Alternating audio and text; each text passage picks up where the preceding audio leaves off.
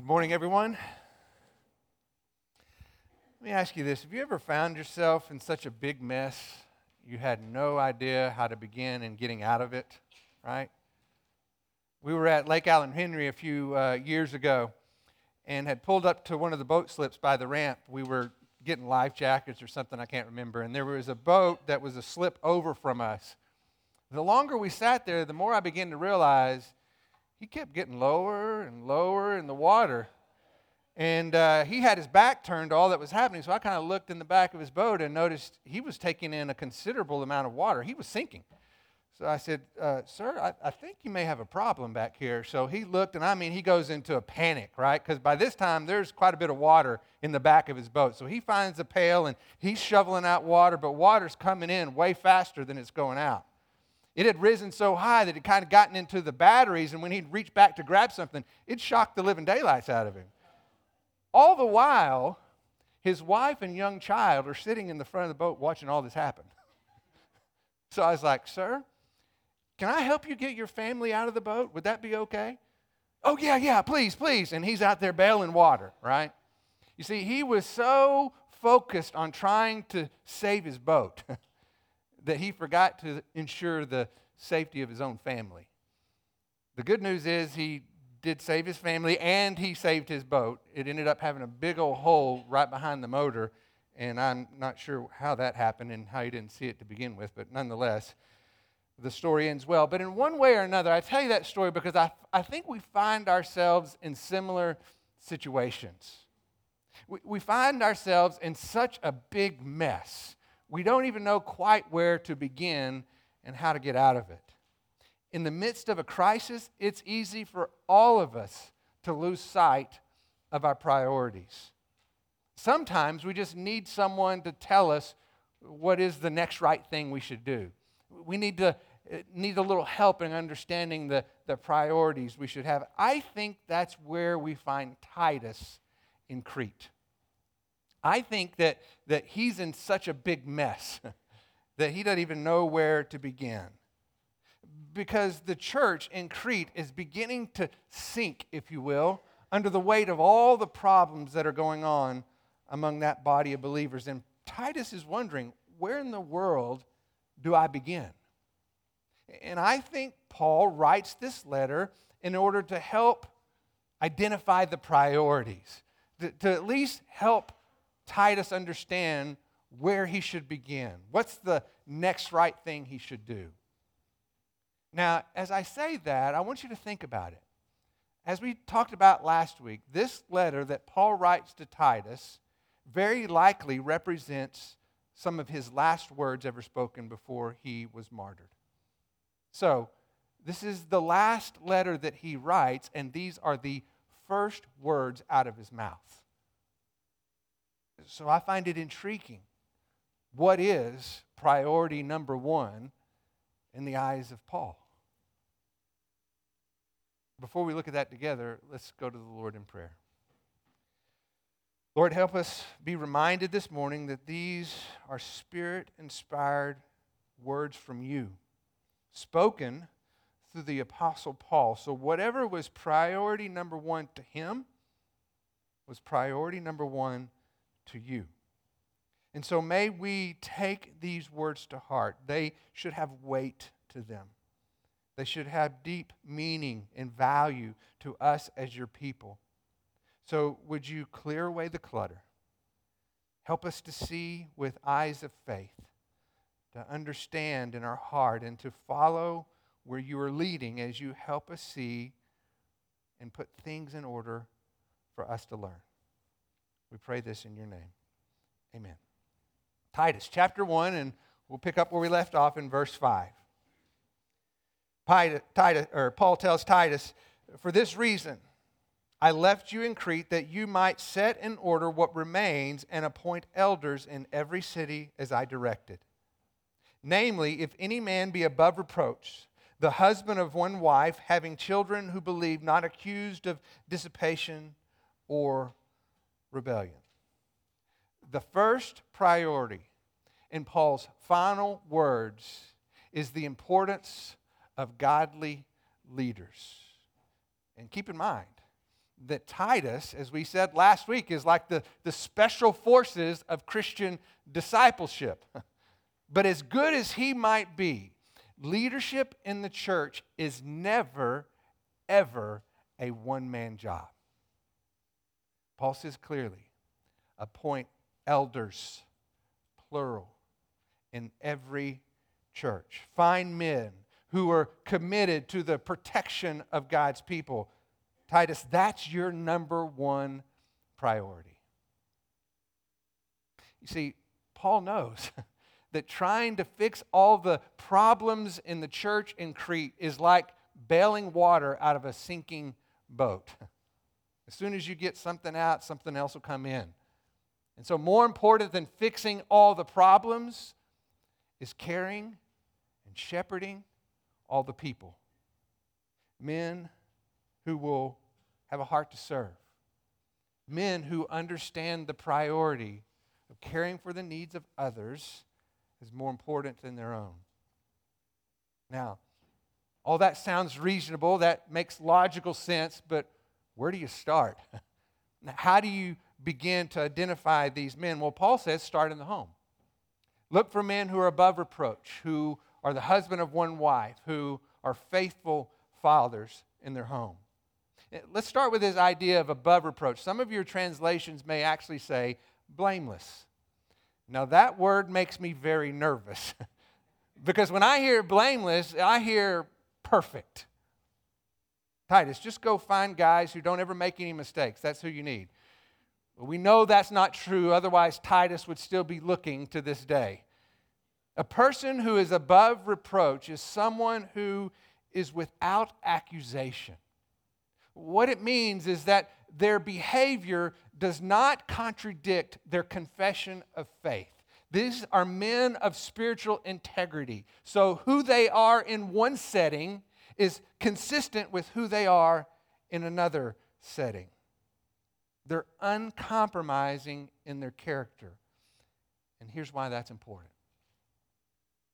The qualifications of elder are not a spiritual resume.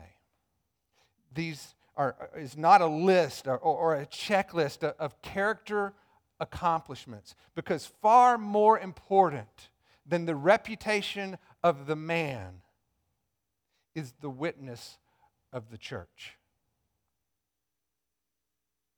The character of the elder must not compromise the reputation of God. That's what's at stake here. Being an elder has less to do with someone who's in charge and more to do with someone who's accountable. Elders are not perfect, but they must be men who have spiritual integrity. Paul says it starts in the home, because if you don't see it in your home, I can assure you it won't happen in the church. We know that's true because of what he writes to Timothy. He gives him very similar instructions about appointing elders in the church. It's a priority in both of his letters. In chapter 3, verse 4, he says, he must be one who manages his own household well, keeping his children under control with all dignity. And here's the qualification. But if a man does not know how to manage his own household, how will he take care of the church of God, the household of God? So if you want to identify a man of spiritual integrity, start by looking at his marriage. Paul says an elder must be the husband of one wife. It literally means a one-woman man. This is someone who is committed to his wife without compromise. They are faithful in their marriage. Someone who understands the value of a covenant commitment of love. It's a man who does not quit when things are difficult. See, this is often the case because faithfulness is very often most clearly seen in the midst of difficulty. That's when you find out when someone's faithful, is when things get hard. Are they going to stick around and work through it? Or are they going to be a coward and walk away? You want men who are faithful in the midst of difficulty. Paul is not pointing to perfect marriages. He's highlighting men who live with their wives in an understanding manner. Someone who understands the covenant commitment of love, for better, for worse, for richer, for poor, in sickness and in health. His tender care for his bride will be a reflection of his care for the bride of Christ, the church. Because faithfulness at home carries over into his commitment to the church. The same could be true for his role as a dad. Paul says an elder must have children who believe, which at first glance seems to indicate that they need to be professing believers. Now, I'm going to share with you why I believe that that's not necessarily the case, and here's why. The word used for children in this text is used to describe those who remain under the authority of their parents. So these are not young adults. These are kids. And the whole point of this is not to examine the heart of a child. Instead, the purpose is the dad's commitment to be the spiritual leader in his home. The Greek word for believe can just as easily be translated as faithful. So this would be a family who is faithful to respond to the spiritual leadership of their dad. See, disorder and rebellion has more to do with the dad's negligence than it does the child's character. It is a result of an absent father who's neglected his role as a spiritual leader in his home. Because I can assure you of this. You leave any child to themselves, there's going to be disorder and rebellion. It's true for you. It's true for me. And that's why that God designed the family to have an order where the dad is the spiritual leader of the home. Again, this is not about identifying a man who has a perfect marriage, who never has any problems, who has a perfect family, and the kids never disobey. That's not the point. Instead, this is a man who is faithful in the midst of all those challenges. A man who is tender towards his wife. A man who is devoted to his family. Because what you see in his home will then be mirrored in what you see in his care for the church. Look at how Paul continues in verse 7. For the overseer must be above reproach as God's steward, not self-willed, not quick-tempered, not addicted to wine, not pugnacious, not fond of sordid gain, but hospitable, loving what is good, sensible, just, devout, and self-controlled. Paul now shifts from the home life, where you need to see it happening first, to the church life, from the biological family to the spiritual family. In these two verses, we see a list of 11 character qualities. 5 of them negative, 6 of them are positive. But I need to reiterate once again, this is not a checklist of character accomplishments. In fact, it has nothing to do with what a man is doing for God. It has everything to do with what God is doing in the man.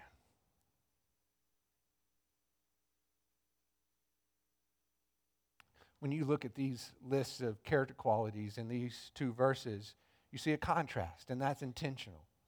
It's a contrast between a man who is walking in the flesh and a man who is being led by the Spirit. Both claiming to be believers, both active and involved in the life of the church.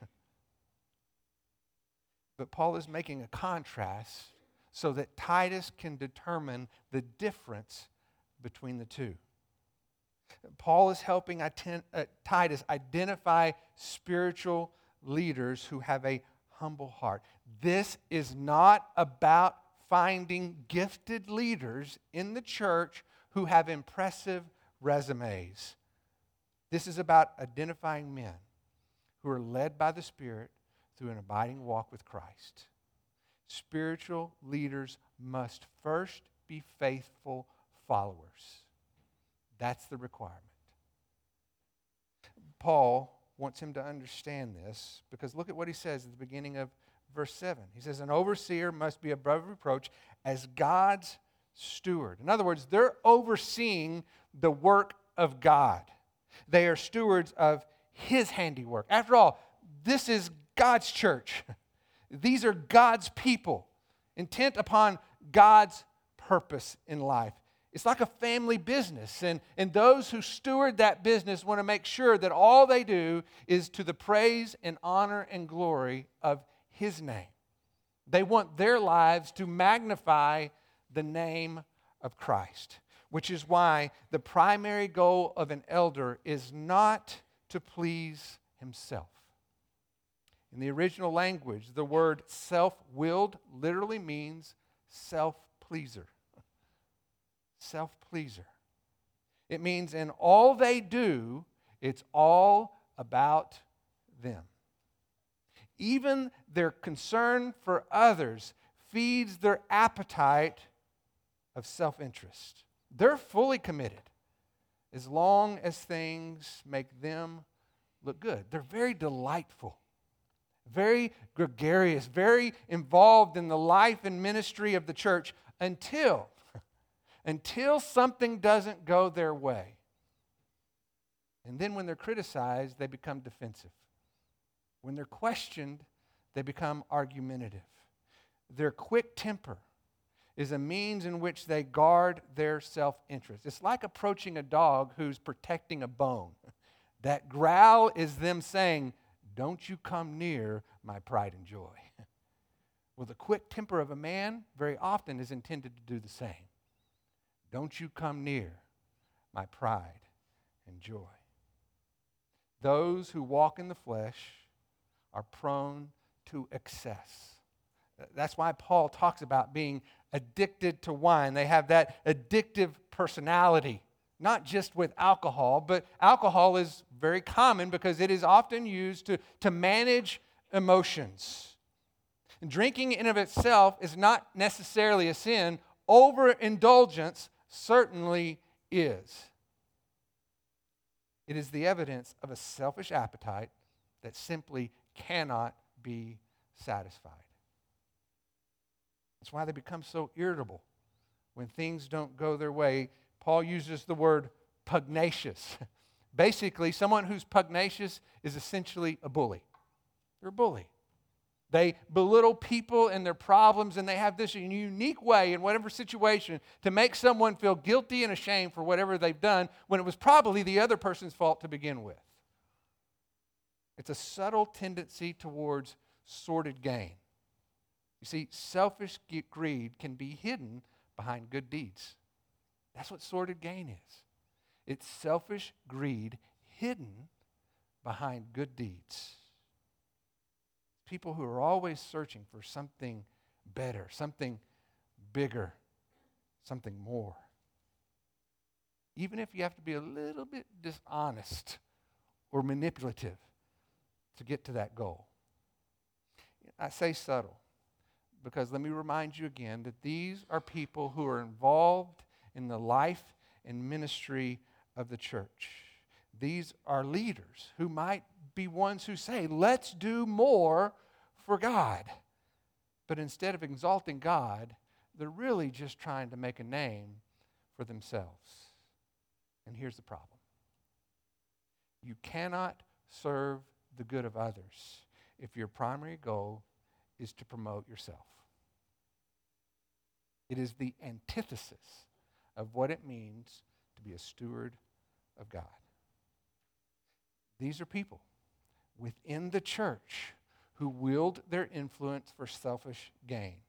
And you can often tell who they are because behind them is a wake of destruction from broken promises and broken relationships.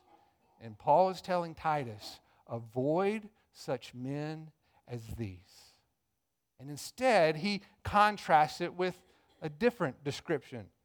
He says, Find men who are led by the Spirit, and here are some attributes in their life that will give evidence that that is true. He interestingly begins with hospitable, which literally means those who are kind to strangers. So instead of making a name for themselves, they want to get to know you. They want to hear your story. They want to hear about what's on your heart. Do you see the shift in focus here between those who are walking in the flesh and those who are led by the Spirit? Paul says they love what is good. And this is not just a general interest in good things. The word that Paul uses here is for what we get our English word, philanthropy. So they love what is good in the lives of other people. They're benevolent. They get great joy by being a blessing to those in need. And unlike the emotional swings of someone who is walking in the flesh, those who are led by the Spirit, it says they're sensible. They're not impulsive or excessive. They're discerning. Or as James might describe them, quick to listen, slow to speak, slow to anger. Instead of manipulating others for selfish gain, they're fair and just in their relationships. They do the right thing, even at personal cost. What helps them be loyal and devoted, faithful to their word, self-controlled and disciplined in how they act. Now, if you look at those two lists, it's quite a contrast, isn't it? You could see that Paul is making the case this is not hard to discern. Look at these qualities between those who walk in the flesh and those who are led by the Spirit. But please understand that these qualities do not reflect a man's personal ambition. This is not about what he is doing for God. This is about what God is doing in him. An elder is not a perfect person, but an elder is in the process of being perfected by God because they're being led by the Spirit through an abiding walk with Christ. Faithful leaders are first and foremost faithful followers. They're not gifted men with impressive resumes. They're humble men with teachable hearts. Look at verse 9. Holding fast to the faithful word which is in accordance with the teaching, that he may be able to both exhort in sound doctrine and refute those who contradict. See, you don't want men serving as elders who have it all figured out. Avoid such men as those. You want men who are students of God's word. Men who lead out of what they learn. When I look at verse 9, here's what I see. I see men who take in God's word because it says that they're holding firm to what they've been taught. I see men who are transformed by God's word because it says exhorting others, and I believe the implication is based out of what they've learned. I see men who teach God's word because they're refuting those who contradict what is truth. These are men who take in God's word, men who are transformed by God's word, and men who then teach God's word out of what they've learned. Paul said these are men who hold fast to the faithful word in accordance with the teaching. Now, when Paul uses that phrase, the teaching, he is always referring to the apostolic teaching because it's important that these men hold faithful to the apostolic teaching, which is the only God-inspired word of God in the New Testament. Apostolic teaching. It is the only source of God-inspired word in the New Testament. So what that's saying is that these are men who are not coming up with some new word from the Lord. These are not men who have special revelation or unique insight or some innovative idea. It's very simple. They hold fast to the apostolic teaching based on what they've been taught. They're humble men with teachable hearts. Spiritual leaders do not have all the answers, but they do know where to go to find them. They're diligent to apply the words of God to everyday life. Men who understand the practical application, and they're not trying to impress you with deep theological ideas that nobody understands.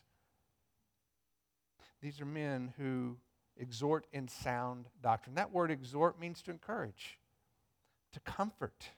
So instead of preaching at you, they have a desire to walk with you. They lead with vulnerability, sharing truth out of the things that they've learned along the way. Because I don't know about you, but personally, I do not want to follow somebody who's already arrived. I want to be with somebody who wants to walk with me, to learn and to grow together. And that's precisely what an elder should do. And if there's any error in thinking, they expose that error by proclaiming what is true. It's like using a plumb line, okay? You take a plumb line in construction and you drop it down, and you know that that is a completely vertically straight line. And you line it up to anything, and it'll show if it's tilted one way or the other. Well, the fact of the matter is, you and I both can be tilted in our thinking from time to time, right? And we need people who help us see our error, but not because of their opinion. They help us see what is in error by revealing what is true. You see, the ultimate goal of sound doctrine is to protect unity. Listen to the words that Paul writes to the Philippians. Chapter 1, verse 27 says, "Only conduct yourselves in a manner worthy of the gospel of Christ, so that whether I come and see you or remain absent, I may hear of you, that you are standing firm in one spirit, with one mind, striving together for the faith of the gospel." It goes on in chapter 2, verse 1, and says, "Therefore, if there is any encouragement in Christ, if there is any consolation of love, if there is any fellowship of the Spirit, if any affection and compassion, make my joy complete by being of the same mind, maintaining the same love, united in one spirit, intent on one purpose, doing nothing from selfishness or empty conceit, but with humility. Let each of you regard the other as more important than himself. Do not merely look out for your own personal interests, but also for the interests of others." This is what it looks like to be a shepherd elder in the church of God. Far more important than the reputation of the man is the witness of the church. Because by protecting unity, we put the gospel on display. By protecting unity, we display the manifold wisdom of God. It was His idea in the first place. This is His handiwork. And we steward what He has accomplished. So, as we finish up this morning, looking at what I consider to be a most important passage for our church. When I took my study leave, this was one of the things that caught my attention, because I knew this was something that we needed to be reminded of. We have a long history of elder governance in this church, and it needs to be a priority from one generation to the next. And as we can see from our passage, this was priority number one in the mind of Paul, inspired by the Word of God. Here's my question to you. Is it priority number one in your life as well? Is it priority number one in your life as well? Now, as I ask that question, I know that some of you are hearing that and saying, well, no, not really. I'm not an elder, nor do I intend to be one, so no, it's not priority number one in my life. But listen to me. I'm going to make the case for you this morning that whether you're an elder or not, whether you're inspired to be or not, it should be priority number one for every single person in this church body. And so let me tell you why. The Church of Jesus Christ is the bride of Christ, designed by God to display the manifold wisdom of God. And by His design, all that He creates has order and purpose built into it, doesn't it? It's true for marriage. It's true for the family. It's true all throughout nature. And that order and purpose is intended to bring about His highest good in the things that He has created. so that when his goodness is revealed, it brings glory and honor to his name. Spiritual leadership should be important to every person in this room because it's tied to bringing glory and honor to the name of our God. And if you are a follower of Jesus Christ, that most certainly should be priority number one in your life.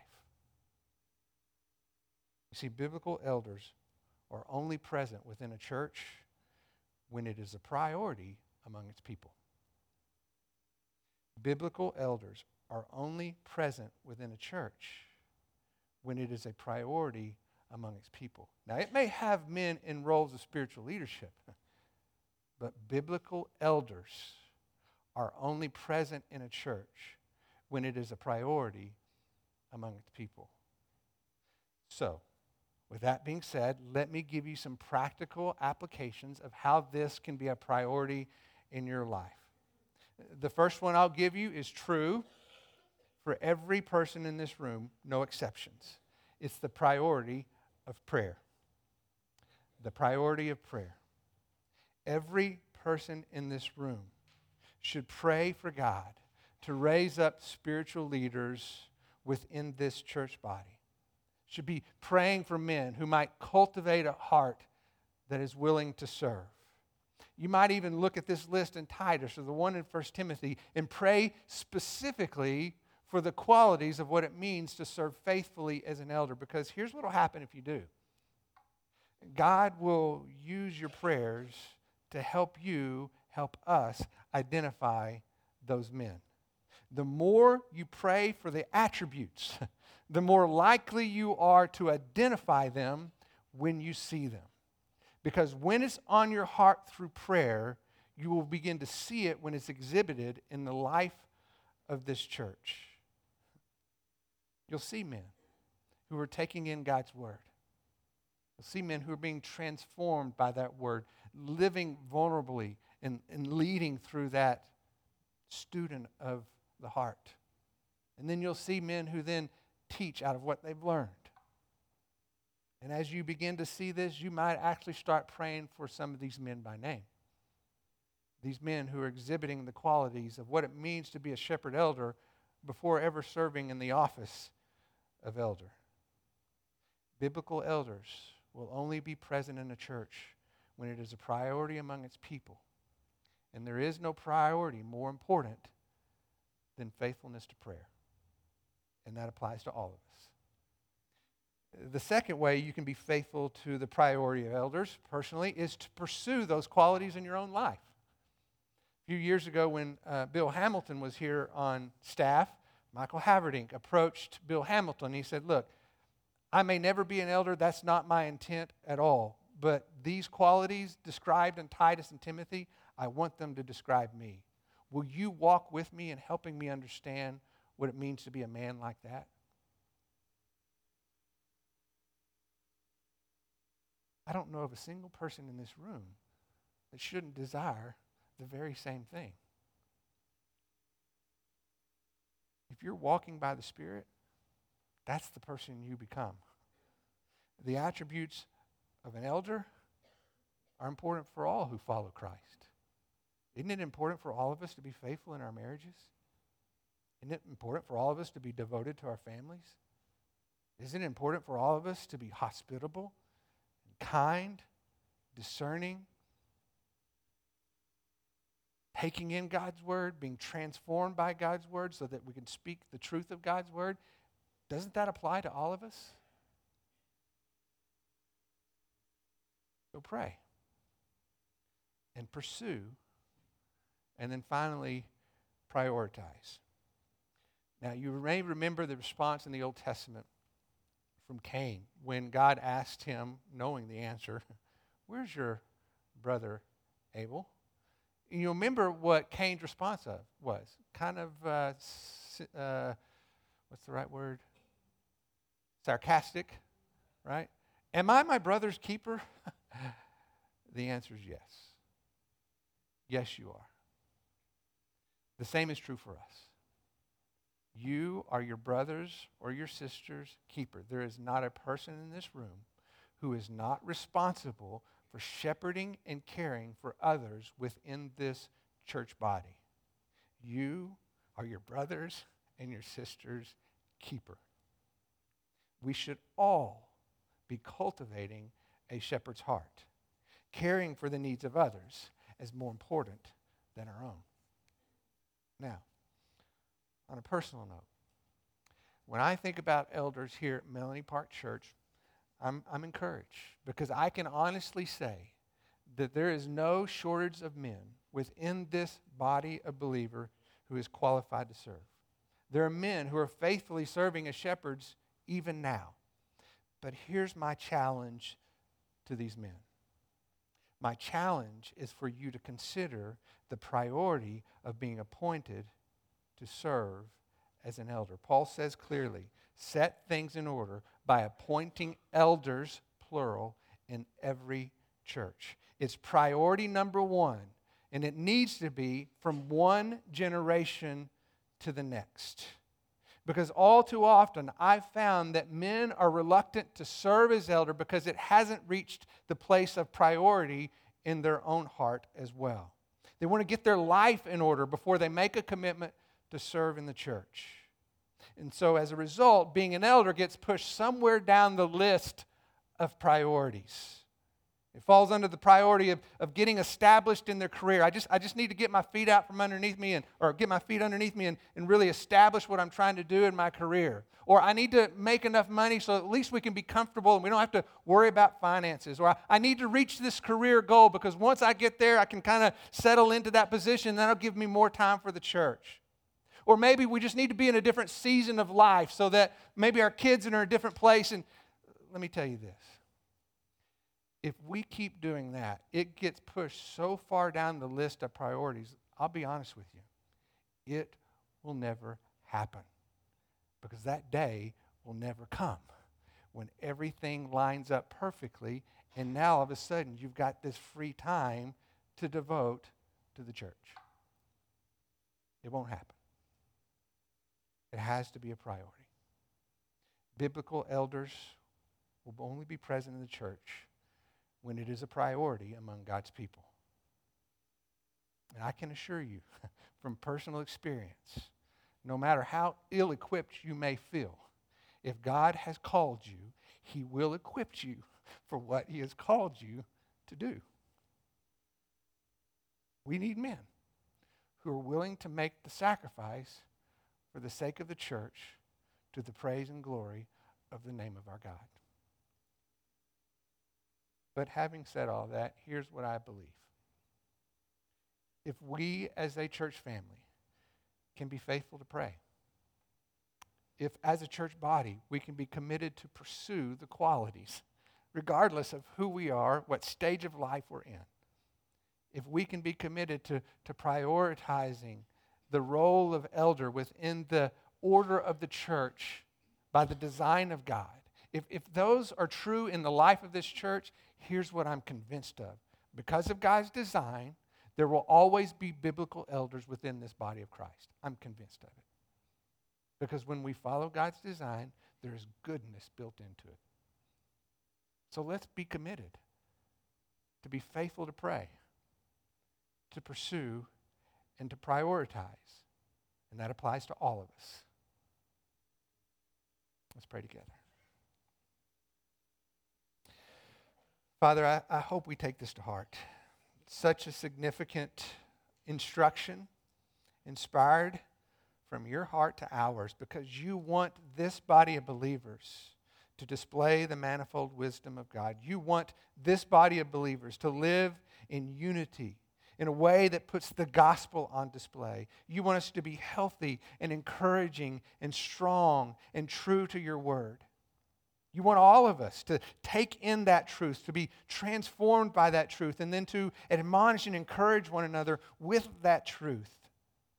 So, Lord, would you help us to be faithful, to pray, to pursue, to prioritize what it means to be a spiritual leader, a person of influence for the name of Christ our Savior, and to the praise and glory of His name. Father, we ask this in your name. Amen.